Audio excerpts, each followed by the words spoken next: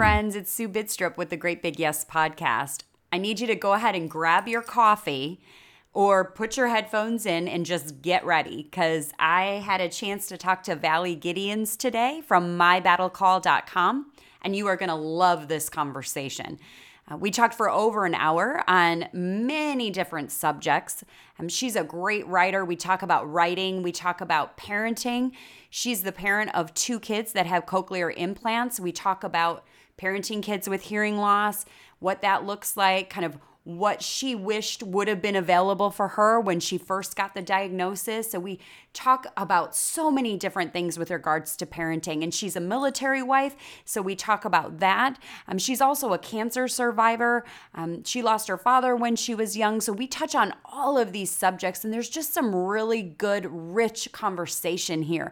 So I am not going to spend a lot of time in this intro. All of the ways to reach Valley are going to be included in the show notes on greatbigyes.com. So you can check out over there if you want to find her and connect with her. And I just hope you enjoy this conversation as much as we enjoyed recording it. Thanks again for being here. Again, it's Valley Gideons with mybattlecall.com. And you know, on this podcast, I talk to people who have said yes to a greater calling in their lives, people who are living with passion and purpose and making a difference in the world. All right, enjoy. All right. Well, hi, Valley. How are you? Hi, Sue. Thanks for having me. Oh, my goodness. I'm so excited to have you. And as I was saying, just kind of before we started recording, it's just sort of funny. I was stalking you and just kind of reached out and said, I think you're awesome. Will you come on the podcast? So I appreciate you being here. I'm happy to be here, and I'm happy you stalked me. That's kind of how it works now, right? I mean, you just kind of find people and then you're like, oh, I really like this person and what they're putting out there. So thanks for being receptive to that. So I would love for you to just introduce yourself and maybe talk about what you do with My Battle Call. Okay, sure. Well, you told them my name, Valley, and I write at My Battle Call. And it's a platform I created a couple years ago. My son is actually named Battle, and my husband's in the military. So that's kind of the use of the My Battle Call name. And I really began the platform. I have a degree in journalism, and I've been a writer most of my life, but I had kind of put that on the back burner and pivoted into becoming a health and fitness director. I worked for the YMCA. Awesome. And kind of changed my career path out of college. And then once I became a mom, I returned back to writing because of my son, Battle, being born with hearing loss. And it enabled me to get my pen and paper back out because I had a new story to tell. And it's kind of blossomed into a platform of a community where parents can come together who have shared experiences. It's my advocacy platform. I also connect with military wives and then just talk about other things from the heart. I'm a cancer survivor, and my father died when I was 21. So I have talk about grief. And so it's not just one dimensional, but I'd say hearing loss is primarily the topic that I talk because it's a big part of our life. Yeah, that's awesome. Well, did you always know that you were going to name your son Battle? Like before he was born, you're like, this is our name. Like, was that always kind of picked out? I think that's so interesting. I love it. Oh my goodness. This is a very long story. And I just wrote a piece about it. It was going to be in a book of essays on teen boys, but they went with one of my other essays. So I will tell you briefly the story. Okay. So like I said, I'm married to a Marine. He's a career Marine. He's a colonel now. He was a second lieutenant, which is the most junior officer rank in the military when I met him. Mm-hmm. And we dated, we got married. We waited 10 years to have our first child. And while I was pregnant, we knew he was a son. My husband kept saying, that's my boy, Battle. Yeah. And I said, there is no way. That is just creepy to name not happening. a son Battle when you're a Marine. Like if you weren't a Marine, maybe, but So my whole family, his whole family, started referring to the boy as Baby Battle, and they broke me down. I love And it. next thing you know, the name was on the nursery wall before he was born, and I'm like, we're going with it. And then the second part of the story is then once we started telling people, they would literally look at me cross-eyed when I'd say, yeah, his name's Battle. And they'd go, huh? Yeah, Battle, like rattle with the B, Battle. And they would just look at me like I was nuts. So then my husband and I decided to try a new technique, which was to make up a story. And we started saying, well, it was great Uncle Battle who fought in the Civil War. And they were like, that is so cool. So the long and the short, my husband did grow up. He's from Virginia, North Carolina. And one of his good family friends played for Carolina football. And his name was Battle Wall. And so when my husband was a young boy, he remembers thinking, that's the coolest name. Yeah. So that was the real story. But now it's just become Great Uncle Battle from the Civil War. Oh, I love it. I love it. My son's middle name is Lucky. And I love that. It all started because my husband said, wouldn't it be cool if he could just like imagine him. He's like hanging out and he's talking to a girl and he gets to say like, Lucky's my middle name. And at first I was like, that is so dumb. And then it grew on me and I was like, I love it. I think it's I love that name, Lucky. Yeah. So I do. We're waiting for him to like adopt it like fully and like go by it or something. But like right now he's 16. He's still a little bit embarrassed about it. He's kind of like, that's weird. Right. Yeah. Maybe in college he'll own it. Yeah. Well, yeah. And my son, we gave him my father, who, like I said, my father died of cancer when I was only 22. And so we gave Battle my father's first name, Joseph, as a kind of a backup plan in case he hated the name Battle. Yeah. And he does like being named after my father. However, he says, why didn't you just put my real first name first? Because, you go to the doctor's office or wherever official business, they'll say Joseph, and he doesn't even look. Yeah. So that was a lesson we learned. Name your kid what you want them to be called instead of having to always tell people, oh, by the way, his real name is Battle, but the legal name is Joseph, and it's just this whole thing. So what does he go by? Does he go by Battle? Oh, yes. That's the only name he goes by. Yeah. That's awesome. Yeah. That's awesome. So we should have just put it first, but I just thought Joseph sounded better first. I know. It's kind of that should have thing when you name, I grew up Catholic and you always had to give like a saint name as the middle name. And I remember we did Lucky. And I remember like people in my family like kind of looking at me cross-eyed, like, what are you thinking with that middle name? Like, what is that? I can only imagine. You probably got the looks too. Yes, totally. So you mentioned so many things. And I know, I'm sorry. And I love it. I love it. And this is why, like, when you reached out and we were talking about like, what are we going to talk about? I had a list a mile long I can't even tell you what we're going to talk about because I want to go ask you about little different things. So first I'd love to ask you about, you mentioned that you're a cancer survivor. I am. Okay. What kind of cancer or what? Can you tell us? Yeah. Yeah, I had thyroid cancer and I almost just said I didn't have a real cancer. I almost just let that come out of my mouth. And I've been working on this for 5 years to say, no, there's no little kind of cancer. Cancer is cancer. I had a very curable cancer, but I am still really dealing with the havoc that having your thyroid removed plays on your body, especially when I'm perimenopausal, postnatal, like in that in-between age where hormones are already shifting. So it's been quite a journey to just deal with the fallout of what having your thyroid removed does to your body.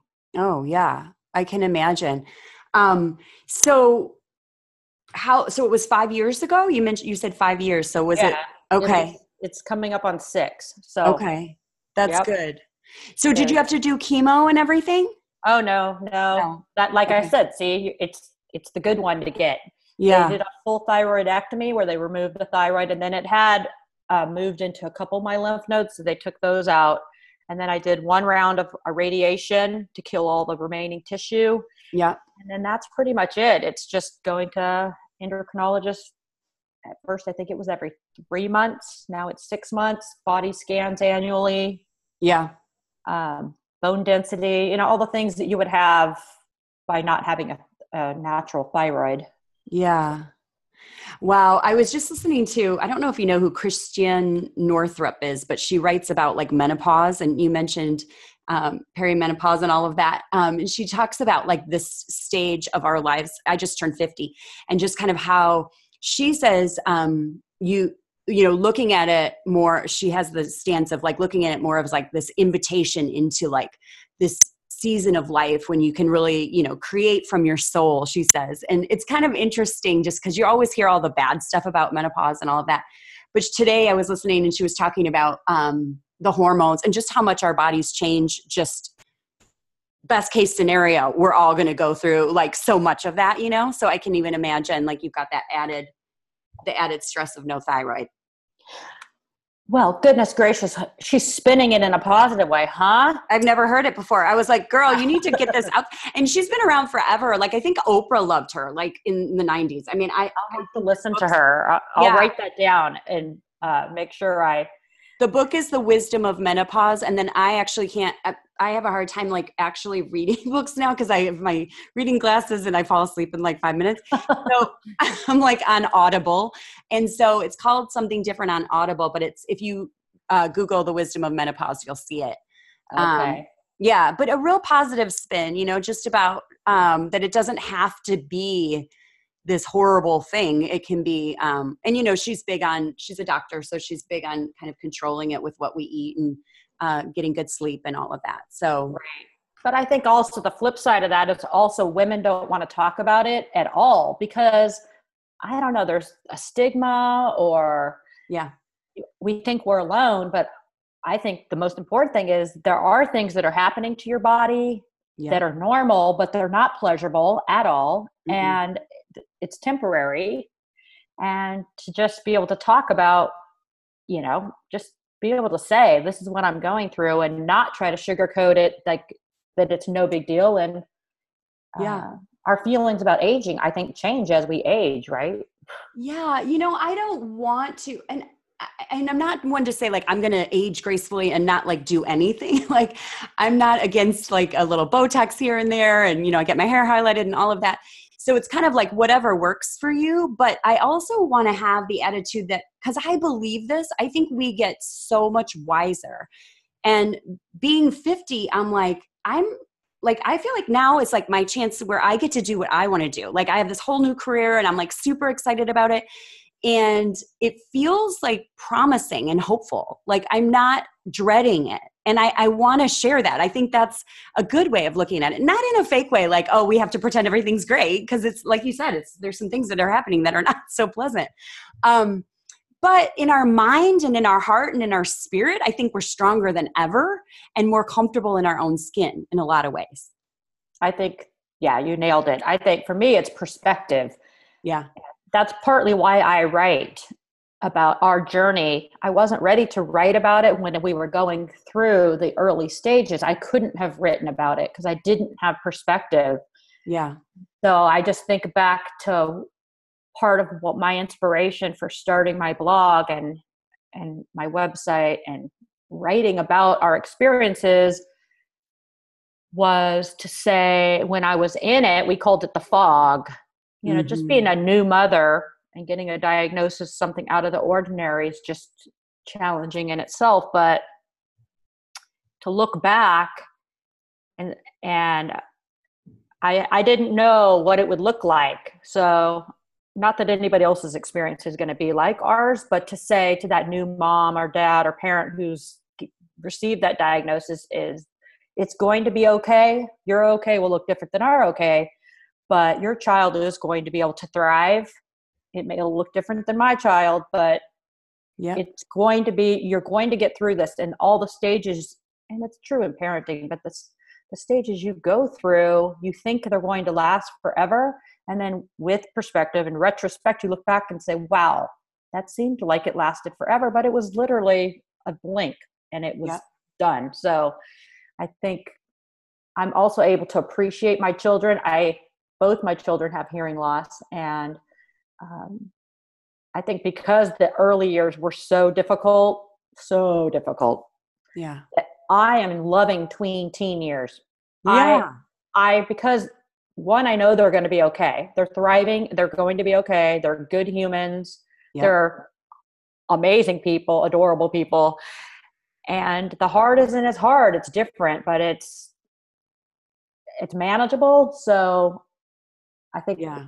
that's, for me, perspective. Oh yeah. Can we talk about that? Like how old was your son when you got the diagnosis? So he was diagnosed, he failed the infant hearing screening. Okay. So I'm a big proponent of, I think almost every state now has mandated hearing infant screenings. Um, we were living in Ohio at the time. My husband had orders. We were living in Cleveland, and he failed the infant screening, and we thought nothing of it because we had no family history, and they said it's probably just fluid in his ear canal, which is pretty common. Parents are told that often when kids fail the basic screening. So we had to bring them back 2 weeks later for a more sophisticated testing called an ABR. And we literally walked into that test thinking we were going to get results that he was fine, he could hear, Mm-hmm. because that's what we'd been told would probably happen. And ended up, we got invited into the cold, I call it the cold room, nobody wants to be invited into. Mm-hmm. And the doctors came in and said, your son has severe hearing loss. He'll probably go to mainstream high school, maybe get a cochlear implant, hearing aids. And any questions? And we're like, what? High Wow. school? Huh? What's a cochlear what? You know, these Mm-hmm. were not words we were from. I'd never met a person with hearing loss till I met my child, which I Yeah. find ironic. So that just set us on the path of, we bundled them up. We walked to the car, strapped him into his car seat, and we sat in the car looking straight ahead, weeping. Like, Yeah. what did we just get told? And then it was roll your sleeves up, get to work, get Mm. all the information. My son's 14. So this is before you could just go on Facebook and jump into a support group. Right. And I'm not going to say people have it easy now, because they don't, but there sure are a lot more easily accessible resources than we had to do a lot of digging. And so that kind of started us on the journey of what hearing loss was and what were the choices and alternatives and so on and so forth. And so, yeah, I mean, just to become, it's like you're forced into just learning about this whole new thing and you don't know where to start. I mean, that's terrifying. Yeah, it was overwhelming. Well, and if you can remember back, being a first-time mom is overwhelming. I was afraid to just take my daughter home. Like, I didn't even know. Like, literally, I was like, they're like, see you later, and you're like, aren't you coming Right. with me? Like, I have no idea what I'm doing. My mom was actually in Cleveland with us for the birth. And I remember when she left and my husband had to go back to work, and my mom, he was taking her to the airport, and I stood at our back door holding the baby, looking out the window, and I started crying. Oh, yeah. Like, you guys cannot leave me alone. Like, Yeah. what? And I call my sister crying while I'm breastfeeding, going, he won't stop eating every 5 minutes. And just all of it. So, Yes. So it's overwhelming. So where did you start? I mean, did they give you the name of a doctor or someone to call, or I don't even know what you would do? Because you're right. You couldn't Google. right. I just told this story for the first time to an audiologist the other day, that we went to a different hospital Mm-hmm. because we were very disappointed in the way that it was an ENT doctor. The way he gave us our diagnosis was so crass. Yeah. And I know he was trying to probably not minimize it, but let us know it would be okay. But his delivery was so bad, we're like, we can't deal with, Mm-hmm. we need to go somewhere else. So luckily we were located one of the best hospitals in the country. So we switched, found a great ENT. So that was our first step, is doing the ENT, who then got us connected to one of their audiologists. And then we had someone from the county intervention programs come see us. Is And that like then, the pre-3 program, like where they yeah, come and yeah, we had that too because my daughter had, or my son had. We've got a bunch of stuff, but my son had, he wasn't speaking at all. So like they came pre-3 for the speech thing too. So I know what you're talking about. They come to your house and kind of do a bunch of evaluations, send a bunch of people. yeah. And Yeah. I think I mean, it's hard to remember back because we've dealt with so many specialists now, but she kind of could guide us to the different resources that were in the Yeah. county. And then we were lucky we had really good health insurance because it covered everything. So he got fitted with hearing aids at 3 months Okay. and then started auditory verbal therapy at 6 months, which is a specialized kind of therapy to teach children with hearing loss to utilize their residual hearing and make sense of it. Mm-hmm. It's one thing to be able to hear and access the sound, but then to make meaning of it is that's where the real work takes place, is turning sound into meaning. Mm-hmm. So we started that at 6 months of age, and we worked with one of the best auditory verbal. So you know how you look back and see the blessings. Yes. As much as I'm from California and moving to Cleveland was not my top choice, but looking back, I know we were there for a reason, and one of those being working with one of the best auditory verbal therapists in the country. That's awesome. Yeah. And he really didn't tell us what we needed to do for our son, but he did guide us in a direction that made sense for our family. And it was Mm-hmm. super personal, the decisions we made to go ahead with the cochlear implant.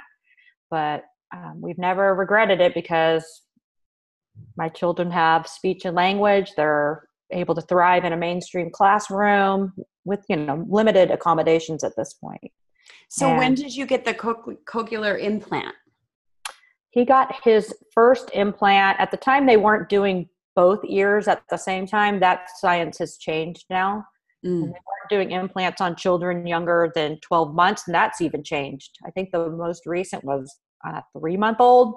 Oh, wow. But so he was 14 months when he got his first implant. Okay. Awesome. And then tell me about your daughter, because then how much later was your daughter born? Well, we just decided to do the let's have 2 babies quickly, and 21 months later. And so I was pregnant with her while my son went in for his surgery. So Okay. I'm not sure why, there was no good time Yeah. to have, to send your baby into major surgery. However, there's that window of language acquisition that you probably know of. Yeah. So at the time it was 2, they were thinking 2 and under was optimal. I mean, not that kids don't have success later, but it's a lot more easy. It's easier Yeah.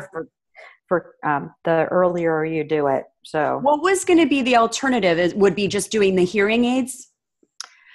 So it depends on the level of loss. So for some people, hearing aids work. Mm-hmm. Some people, a hearing device doesn't work, or they opt to live completely in deaf culture where they learn sign language, Mm-hmm. or they do a combination. So there's all different ways to be deaf and hard of hearing. I write a lot about it. There's just not one way. Yeah. And we've never questioned the way that we did it. It made sense for the information we had at the time, for the children we had at the time, and what the science. So Yeah, it's personal, it's based very on personal. family and all of that for sure. So tell me about your daughter then. So she was born 21 months later.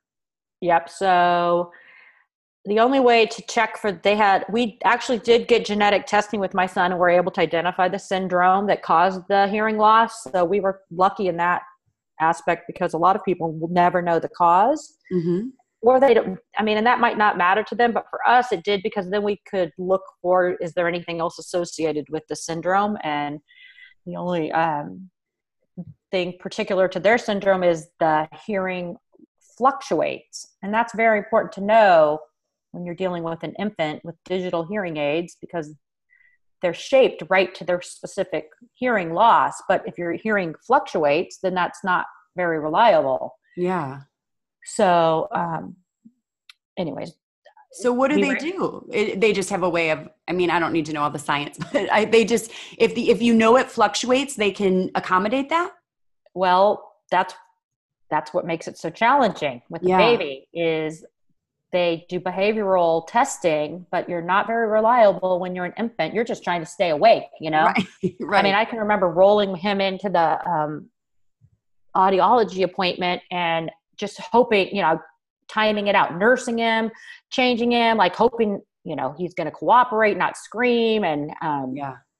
so those first couple years are just trying to condition the kids to be as reliable as possible, but it's really tricky. And the audiologists have their techniques of what they look for in facial expressions and eyes and this and that. But yeah, they actually reshape the programming of the hearing aid. And then, so one of the reasons that a cochlear implant made sense for us is a cochlear implant bypasses any natural hearing. So think of it this way: a hearing aid amplifies any hearing that you have. Okay. A cochlear implant completely bypasses your natural hearing, and it is electrodes are implanted down into your cochlea. That's how it gets the name, and it sends an electronic message, stimulates those electrodes, and then sends that digital message to the brain. The auditory nerve sends it to the brain, and then turns it into sound. This is so amazing, like how brilliant these people are that have created this. Right. I know.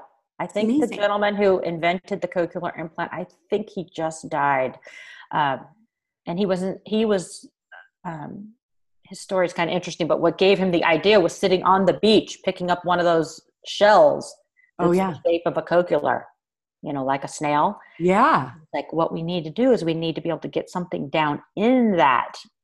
And it needs to be pliable and the electrodes, have to be able to be Oh, that's head amazing. down.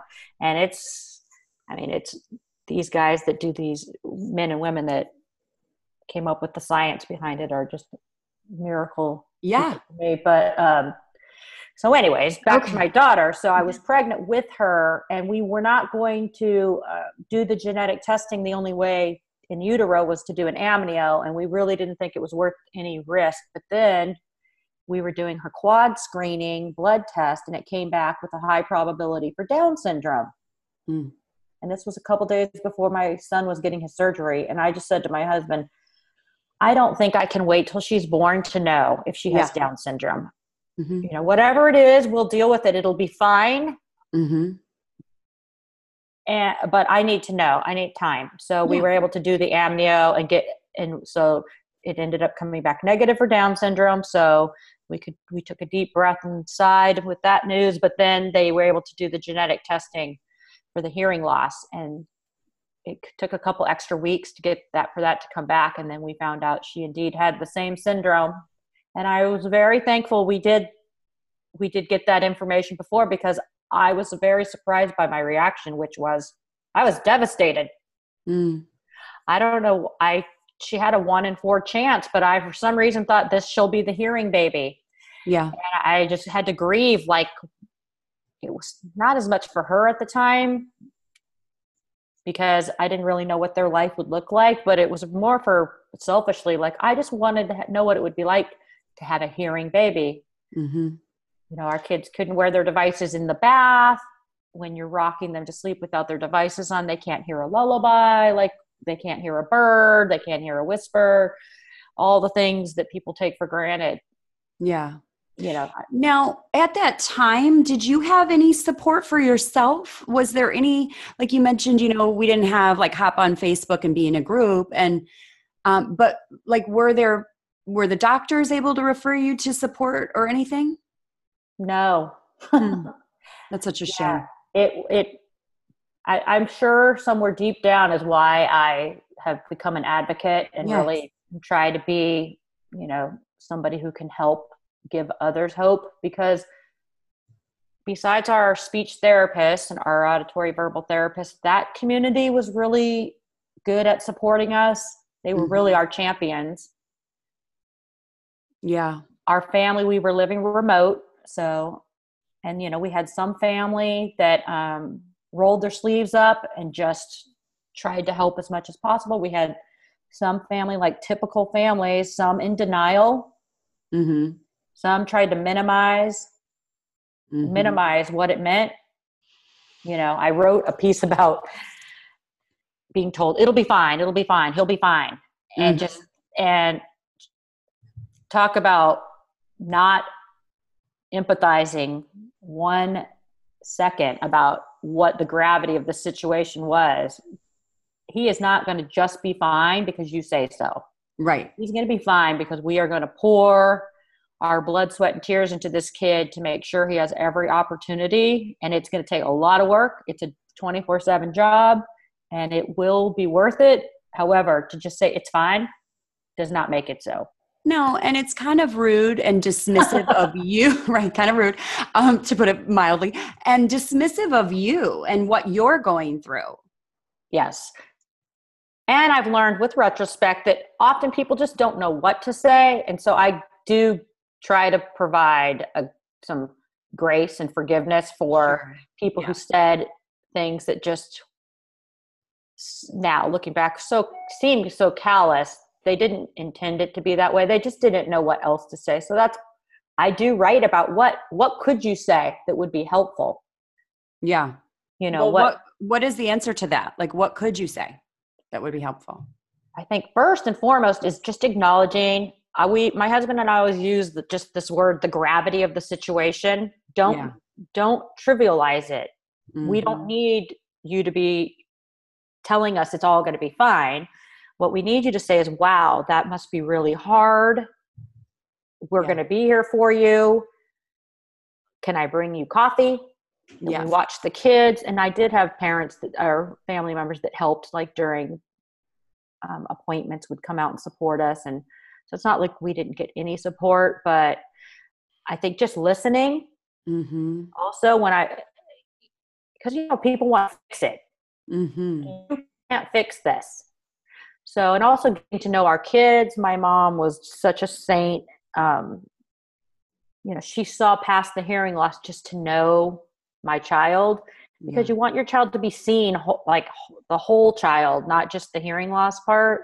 Yep. And we had other people in the family and friends that did the same. You knew who they were.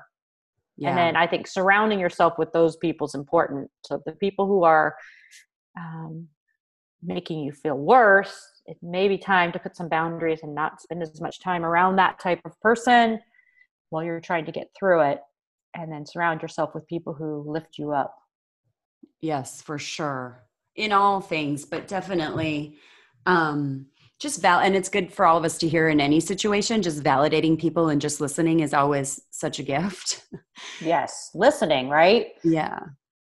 But by nature, we want to fix things, and it gets uncomfortable. Mm-hmm. When someone's telling you something hard they're going through, we want to offer. My husband's like this as a Marine.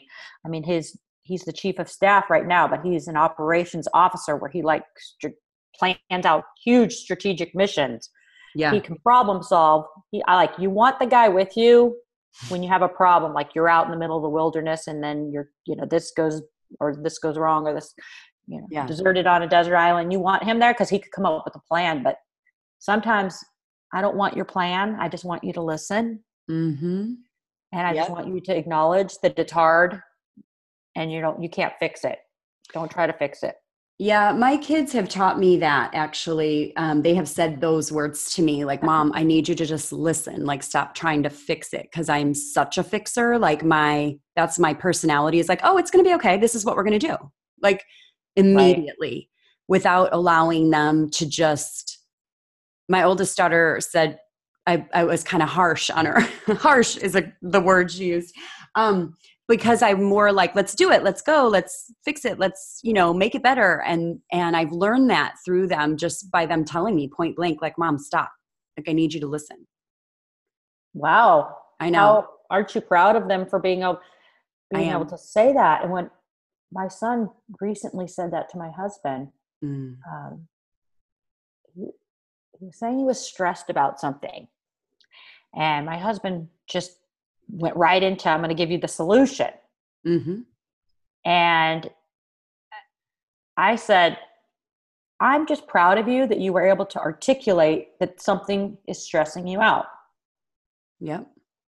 And my husband was like, whoa, like, boy, did I just like step on his feelings and just try to fix him. And then my son said, yeah, you do that a lot. Mm. And my husband's like, I'm sorry, I'll try to do better. And that was like a moment. Yeah. Because wait, there was an apology, there was an acknowledgement, there was sharing feelings. I was like, oh, this is good stuff. Yes, it is. And I think just the realization, and you mentioned it earlier, like people don't mean to be rude or whatever. So it's like offering grace. And then as a mom, for me at least, offering grace to myself has been really important too. Like I've done some things that, like that, where my kids would be like, Mom, I wish you would have listened. But we got to offer ourselves grace, and we got to do better when we, know better, but we were doing the best we knew how to do. Right. And sometimes we're just unaware of how we're showing up. And so I love it when we get a little glimpse into that, and then be teachable, right? Like listen to what the feedback people are giving you, but don't beat yourself up for, things that you didn't know better. Does that make sense? It totally does. And I think I wrote a piece about being able to say sorry to your kids and what that teaches. My son, this kid is such a genius in math. I'm so envious of his. I mean, he was doing long division in his head when he was like a toddler, I swear. Awesome. And it's one of his superpowers, I say. And I'm not bragging on him. I'm just like, it's a fact. Yeah.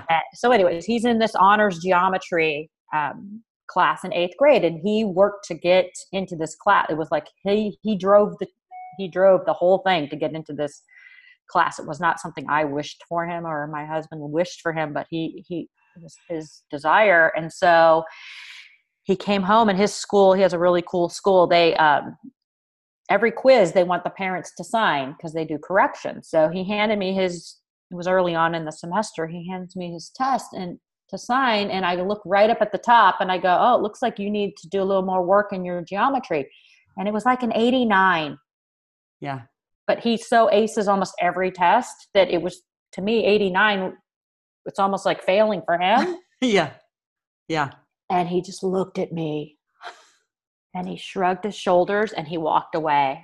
And I'm like, oh man, as it came out of my mouth. Yep. I was already going, why did I do that? So then I flip through and I'm looking at these equations, and I swear I could not have solved one of them. Right. Yeah. So I walked up, tail between the legs, sat on the side of his bed, and I'm like, I am so sorry. And he's like, what, Mom? Like almost forgotten. I said, I didn't look at your effort. I didn't look at anything but that grade. And that was just not kind of me and kind of a bad parenting moment. He's like, oh, it's fine. And I'm like, no, it's not fine. I said, and I couldn't have solved a single one of those problems. And that's why I studied journalism. And then we started laughing. And I think the message to me was that it's good to show your kids that you are human. You make mistakes, you say and do dumb things, but then own it. And apologize and let them see that you can also forgive people. Yes. So powerful. Yeah. And if I think so many parents try to act like we're perfect. Mm-hmm. Yes. That we can't show our flaws. And then our kids just have this unrealistic expectation that they'll never live up to. For sure. With parenting, with marriage, with just kind of how we go about life or relating to our other family members, all of it. Like it's a gift to give them transparency and vulnerability. It truly is. But I think a lot of times we're trying to wrap it up in a bow, like give them this perfect childhood that doesn't exist. Right. Yeah. It does not exist. So I often tell my kids, I'm just doing the best I can. Like sometimes I can't be 2 places at once.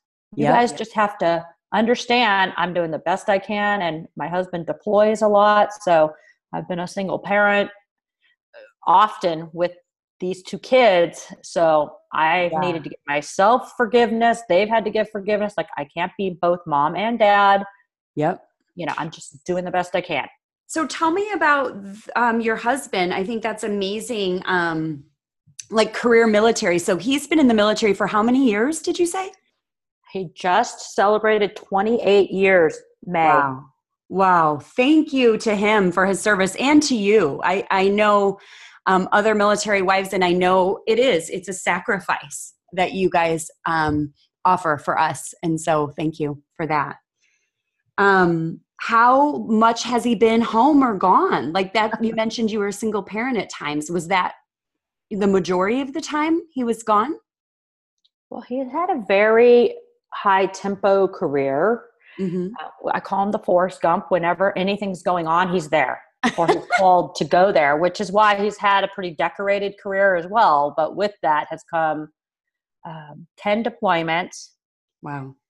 And then lots of mini deployments that don't count as official deployments. Like if it's like 3 months, okay, 6 weeks, 3 months, that doesn't even count as a deployment. So just, I mean, from the day I met him though, he has been on this kind of tempo. So it's just kind of part of our life.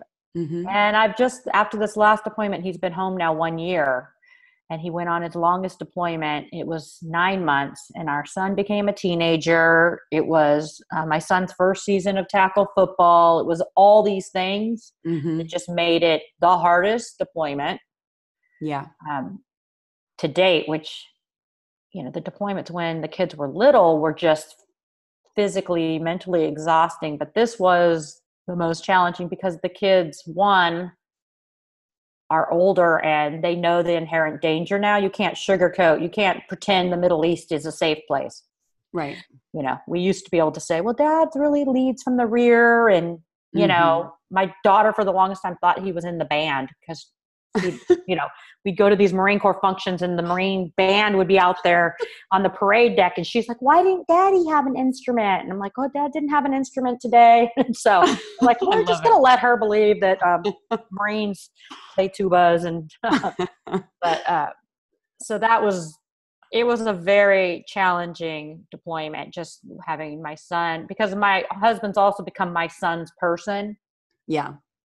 And I couldn't be, I couldn't give him what my husband gives him. And so that it was just tough. And then it was tough on my husband this time because he does have such a close relationship with the kids that now just everything he was missing, he couldn't just turn us off because one, technology, he had access to FaceTiming us and, he could get on Facebook. And so he says it's a blessing and a curse. Right. I bet.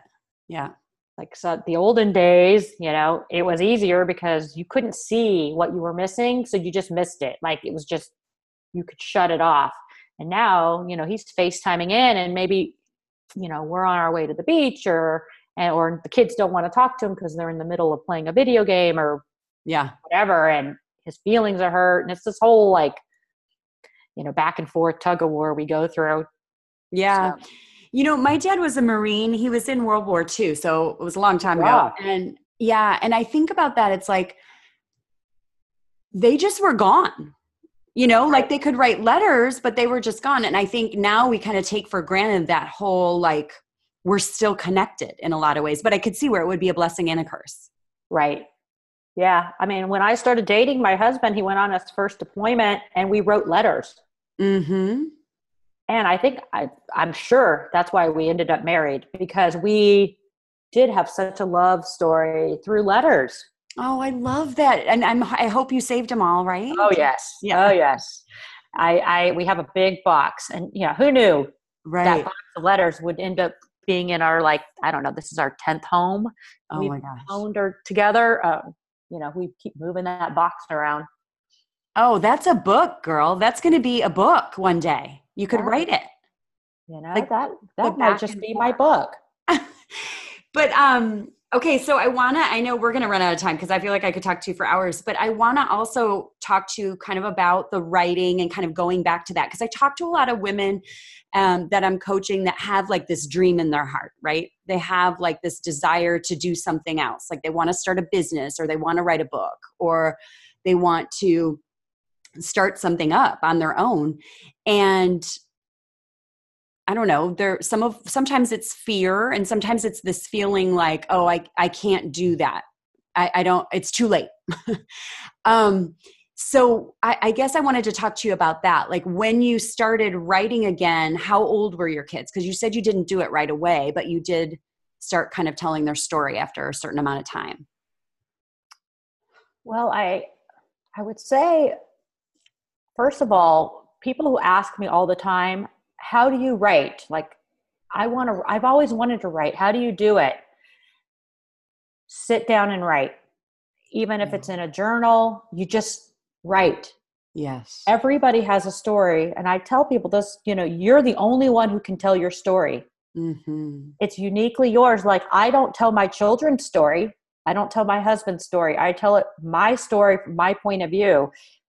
And I bet my kids someday are going to read my work and go, what? That's not how it happened. And I'm like, well, then you need to tell it from your point of view. But Yep. I always tell people who want to write, just start writing. That's great. Maybe you don't have a plan, but for me, I started writing in second grade. I mean, I always was a writer, either short stories or journaling or poetry or whatever. And I ended up studying it in school and being a magazine writer. But I pivoted into different career choice through the YMCA, which was more mission driven work. And I was always also had a passion for health and fitness. So I was a health and fitness director, but I still got to write. So anything that came out of the Y from our branch usually was written by me, newsletters. And so I still got to use that muscle. Yep. But when I finally left the Y, I went on a girls' trip with my two best friends. They're my best friends since fifth grade. Awesome. Both entrepreneurs, very amazing, successful, inspiring women. And they said, why don't you write anymore? They've both been pushing me. You need to write your book. Like everything I would tell them a story. That needs to be in your book. And I'm like, you guys want this book more than I do. But why don't you write? And I'm like, I just don't know what my story is. And they're like, are you kidding me? Right. And so they kind of were my accountability. I said, well, I had written a piece. I'd started a WordPress and wrote a piece about a real breakthrough moment I had with my son. And I wrote it because I didn't want to forget it. Yeah. And that kind of ended up being, and it was called My Battle Call was the name of the piece. And that I dusted that thing off and I said, okay, and I'm going to start back at this. And then I did my homework. That's the other thing. I think people want things handed to them and I don't. Yes. I love helping the next in line. I like paying it forward, but I also am not going to do the work for you. Right. So there's plenty of online courses, conferences, you're going to have to invest in whatever it is you want to do. And you're going to have to get smart on it and not expect someone to just tell you, give you all the answers. I think that's the biggest thing is, do your homework and what are you passionate about and come up with a plan. Yes, I love it. And I think too, just I started writing a blog 9 years ago. And I mean, I'm still figuring out who I want to be and what I want to do. It kind of evolves. It's like you do the next right thing. You do the next thing you're interested in. You take that next path. You can kind of feel it when it's time to shift or whatever. But that's okay too. Like we don't have to have the whole thing figured out. We can't possibly. Right. Yeah. So just get moving. Like writers write, runners run. Like if you're going to do that, do it and just start doing it, And I think that first step is always hardest. I love Mel Robbins. She says that 5, 4, 3, 2, 1. You have an idea. Don't wait. 5, 4, 3, 2, 1. Just do it. Like make the phone call. Like me sending you an email or a Instagram thing saying, would you want to be on my podcast? You just do it. You just reach out. You take a chance. If it's no, it's no. But if it's yes, then it's another step in another direction. So, and for every no, I mean, that probably wasn't the one meant to be, but you don't stop asking. Like my daughter and I have written a children's book. Cool. Yes. And it was inspired by, I was reading through her, it was when she was in fourth grade, she started writing she had the greatest teacher who did prompts. And they spent every morning writing something about this prompt they would get. And hers was what made her unique. And she wrote about, I'm unique because I am deaf. And she goes on to say, but it doesn't stop me. And I want other people to know that anything's possible. I'm like, okay, I go, there's my book. Awesome. It's through her. So we've written the book. We have the manuscript. We've been sending out query letters. Yeah. Trying to get an agent. Yeah. But if you would have asked me, 4 years ago, what's my book? I would not have said it's going to be my daughter's book, Hearing Schmearing, in her words, 12-year-old words. So awesome. Yeah. So sometimes you have to look for, you'll find it in the least likely places sometimes as well. Just be open. Yes. Stay open. So do you have an agent, and is the book being published, or what's the status? No, we're shopping agents. We've been sending out query letters, and this summer my daughter's going to help me with the spreadsheet we've sent out, I don't know if you've ever gone through the process, but querying agents. So yeah. So we're in the process, and we're waiting. We've had a few rejections. We've got a lot of no answers at all, which that part drives me crazy. Just send me one no thanks, but wow. But we're waiting. The right person needs to come around because it's a diverse voice. It's a children's book that we want in the hands. I mean, we want it in the hands of every child with hearing loss, every person connected with kids with hearing loss, because there's not a lot of books out there. Right. And my daughter, we had a couple that weren't even that great, and my kids have read them 100 times because they want to see themselves represented, and there's not a lot of options, and especially ones that are done. Not that there's none, but we can do better. We can put some more voices out there. Yes. So what are the numbers? I mean, I don't know if you know this, but like, what are the numbers of kids with hearing loss? Oh gosh, you know what? I should know that, and I knew that, but I'm not good with okay. numbers. Yeah, I don't. My son would know. I was just thinking about a lot. Yeah. And it's a missing thing. It's kind of like when we were talking earlier, when you had this diagnosis with your son, you didn't really there was no support group. And that's why you're doing what you're doing. Like, you're creating, it's that whole necessity is the mother of invention, right? Like, you do what you need, and your daughter sees that. Like, that's so awesome. And you would think there would be that, agents or publishers would see that and be like, oh, this is great. Like, this is a missing piece. Yes. I think that will happen. We just haven't found them yet, or they haven't found us yet. So, but I just came back from a big bloggers conference in Austin. I know. And I'm in Austin, and I did No way. Yes. And I didn't even know about that. And I saw that on your page, and I was like, where have I been? What's going on? So next time I got to pay more attention to it. There's always something really cool happening in Austin, so it's hard to keep up, but true. That looked amazing. Yeah, it was. And actually, I left there, though, knowing more what I don't want to do than what I do want to do, which I think is also useful. Yes. Being able to cross things off. Well, I know I don't want to do that. I don't want to do it this way. I think that can be useful.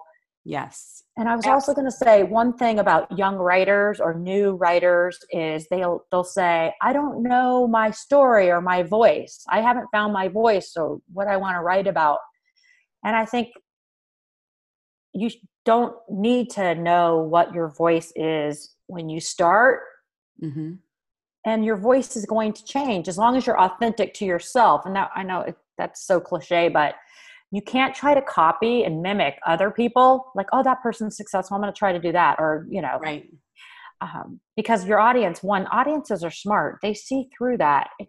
I don't enjoy reading things that I can tell are copycat. Don't try to be, you're not going to be Brene Brown. Like, don't try to sound like Brene Brown. Be inspired by her, but that's not your voice, and don't get pigeonholed. That's why my elevator speech is not good, because I'm more than just hearing loss. I'm more than just a military wife. I have a lot of stories to tell. Right. So I think just staying true to your voice. 100%. And I've tried to do that. Like, I was writing a manuscript, and it was so cheesy that, like, even I was sick of myself. Like, I was like, this isn't right. Like, this isn't me. Like, I can do that. And then I realized too, a lot of times in my writing, I sounded like the grammar police. Like, I was like super buttoned up in my writing, but in my speaking, I'm more casual, and it lands better, some of the things that I was talking about when I speak, than it does when I write. And I thought that was really interesting. Like, you start to discover things about yourself, and then you're like, why am I not writing like I speak? Like, why am I pretending in my writing? Which is kind of what I was doing. And then I realized I'm just going to start writing as I speak. And it became so much more engaging for people. But there was something about writing, I think, because I love writing and I'm a good student and I was really into like the rules, you know. But you have to get comfortable with yourself. And the only way to do it is do it. Yes. That's so true. I had one of my favorite journalism professors in college. I ended up having him for many classes, and he was the one who said, you need to do this. And I'm like, do this? He's like, no, this is your gift. You need to do this. Dr. Ruhlman, we're still in touch via Facebook, but wow. He embraced unique writing styles. And I think he's the one who gave me permission to break all the rules, as long as they were done with intention, not done because you didn't know the rules. Exactly. That's a good distinction, right? You're not just writing that way because you don't know how to put a full sentence together. Right. And we've changed, I think, our language around, tweets and like the way people speak on social media and stuff now. There's more leeway, I think, in conversations, but I still don't want things misspelled or, you know what I mean? Like there's still some stuff I'm not going to do. But I love that you had a professor early on that gave you permission, because I think that's, I don't know, that's a gift, just to know that you can just be you, like right out of the gate. Absolutely. And every time I make certain style choices, I literally can picture him in green pen on the side of my paper going, yes. I mean, like spectacular, I can just see his exclamation marks. Like he would see the choices that you made that he just thought were so brilliant. And, your English comp teacher would have red penned it to death. Right. Yeah. So I really do have to credit him for making me feel brave enough to just speak in my own voice. I guess that was something big he did for me. And I've realized that so much with having, my daughter had ADHD and dyslexia, and just going to different conferences and learning different things, realizing like how teachers, like even when she was in kindergarten, if like she drew outside of the lines, like literally, like if they have something they're coloring and it doesn't look like everyone else's house or whatever, the teacher can say that's beautiful, or the teacher can say that's wrong. And that those simple words can change the trajectory of the child's life and what they think of themselves. So true. That's powerful. So true. Yes, very. Okay. So I have some questions I always ask everybody at the end. I definitely want to ask you, but first, I have to ask you, did I see that you were on Beverly Hills 90210? I need the story. What's happening? Yes, I was. I was an extra for a season. Yes, the Brenda days. So did you get to you were on there with like Luke Perry and everyone? I was on there with the whole crew, but they, we were kept separate. Okay.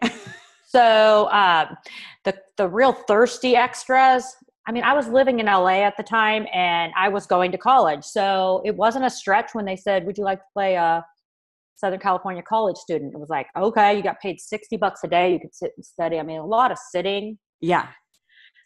But you could see the thirsty people who would go up and try to get it, get close to the cast. But I was more and I've always been this way growing up in LA and stuff. I just give people who are famous their space. Yeah. I just find it gross to infringe on their privacy. So, but yeah, who knew? Oh my gosh, it's so exciting. And I actually have the VHS tape somewhere.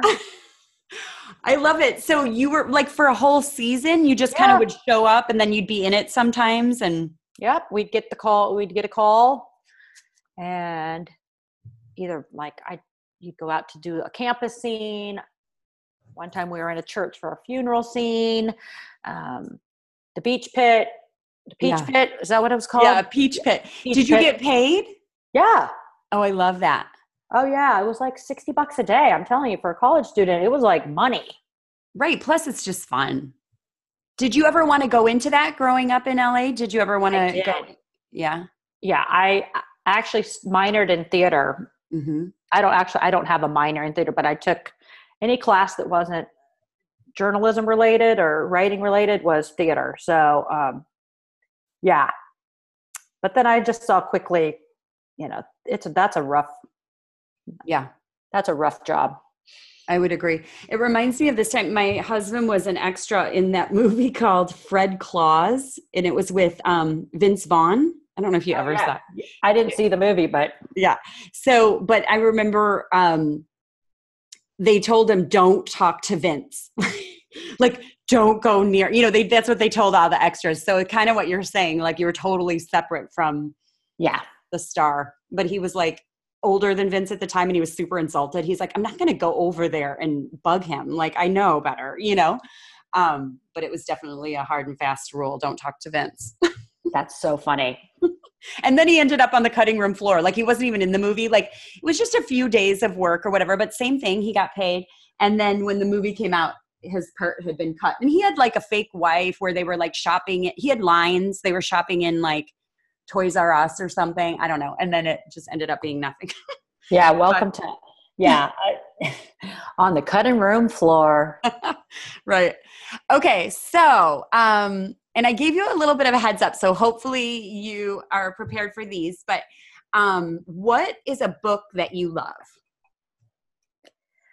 Well, in our house, we're book people. We have them stacked everywhere. I was thinking about it. I could not pick one book, but I will pick one that I never read before. And then I read it with my kids because it was a mandatory reading for going into their middle school. And it was the book Wonder. Oh, I love that book so much. After my son read it, he's like, Mom, you have to read this book. And I read it like in a day and was bawling my eyes out. I loved it. Same. And it was like family book club when we all read it. So good. And I mean, the lessons in that book are, profound, and the mother's love and support and embracing differences and empathy and, all those things. I think my kids would never say it, but they could see themselves in Augie. Yeah. Mm-hmm. Because they're cochlear implants. If you've never seen one, they are very shocking. They have a lot of people's eyes cut to their cochlear implants when they see them because they're startling if you've never seen one. Mm-hmm. Google it if you want to see what one looks like. And my daughter notices people looking. My son is completely oblivious, but it's starting to it annoys her. Mm-hmm. Like they're just looking because they're curious. Yeah. That's, so either you have two choices. You can just acknowledge it and say, oh, are you looking at my cochlear implant?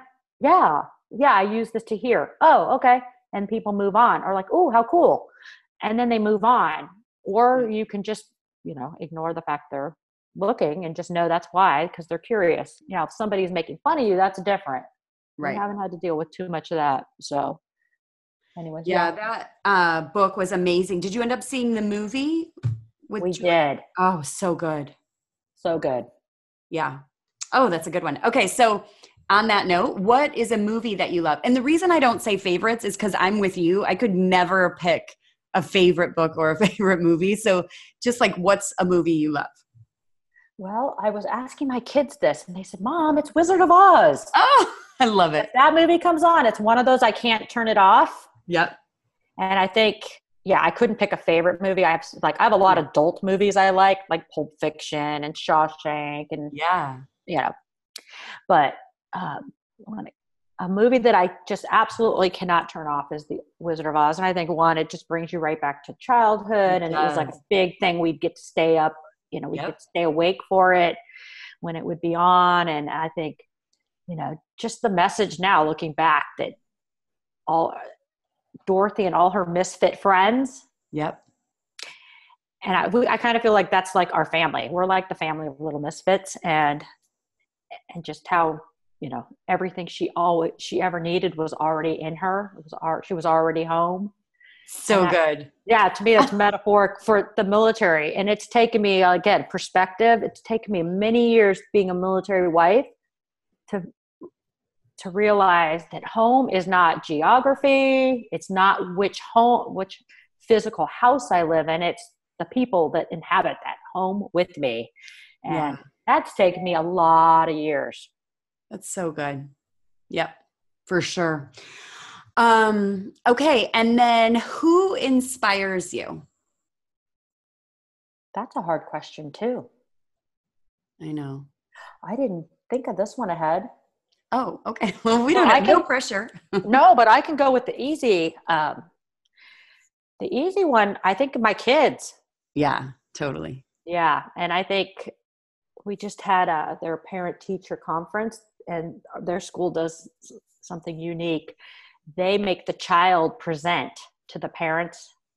Ooh, I love that. Yeah, they do a lot of self-analysis and introspection. And it was my son's, and my husband took off work, which always means it's something important to him, right? When he shows up, something that's 10 o'clock in the morning, it means this is Yep. important to me. And my son was kind of nervous, and he had to rank himself in grit, resiliency, leadership, and one other category. Okay, I'm so excited about the things he had to rank himself in. And resiliency is one of my favorite things to talk about because to me, that's like the most important. Like, we need to be teaching resilience. Like, we need to be talking about what that is. But, like, how cool that those are the things he had to rank himself in. Yeah, and what was really interesting is that my son ranked himself very low in grit and resiliency, and not really low, but not high. And Yeah. then, we listened to him speak and stumble over his words, and he's just very humble. I Mm-hmm. mean, not academically, he's able to speak on academics that he's pretty strong, but in most things in life, very humble, almost to a point of a fault. Yeah. And my husband, and this was his advisor that he was presenting in front of us, also his history teacher. So my husband and this teacher really connect because of the history and the military connection and all this stuff. Yeah. And my husband's like, well, I just want to go back to these two categories. And I want to talk about why I think you don't even understand how resilient you are. Mm-hmm. That, you've never once complained about your hearing loss or said, why me? You've never once said, why does my dad have to leave? Why do I have to move and change schools? You just do it. Mm. And that has created a tremendous amount of grit, and you're more resilient than I think you'll ever know. And then he also said that in leadership, leadership doesn't have to be the guy at the front of the pack, Yeah. cheering the loudest.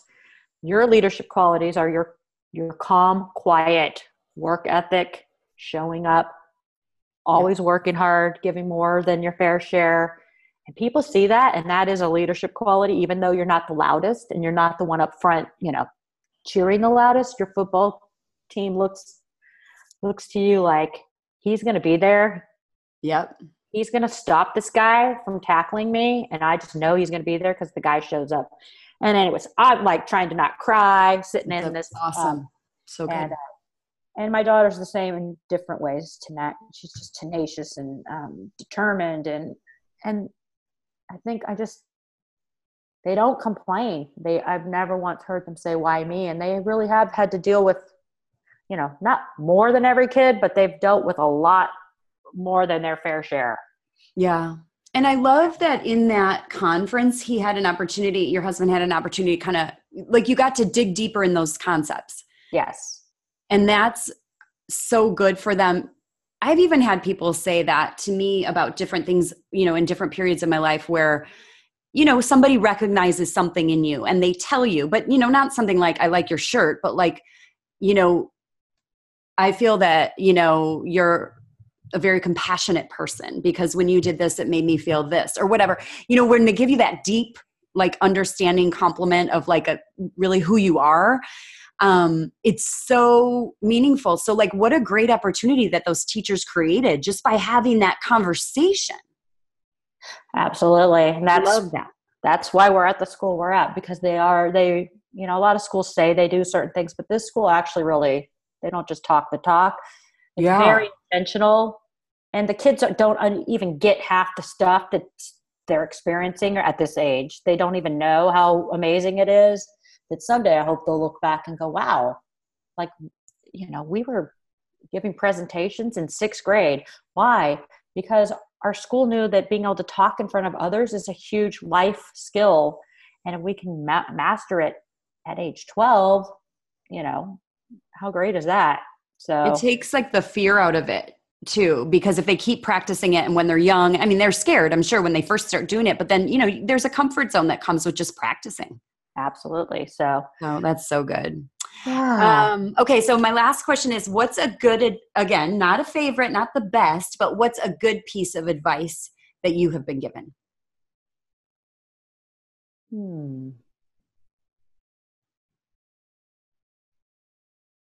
Let's see. Well, my dad, who was such an inspiring, amazing, humble person, Mm-hmm.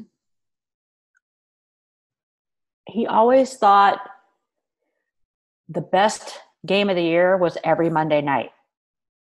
Everything was always his favorite. Yeah. And we almost like, this is my favorite song. Oh, this is my favorite movie. This is the best game of the year every Monday night. Yeah. And he had a saying, what a moment.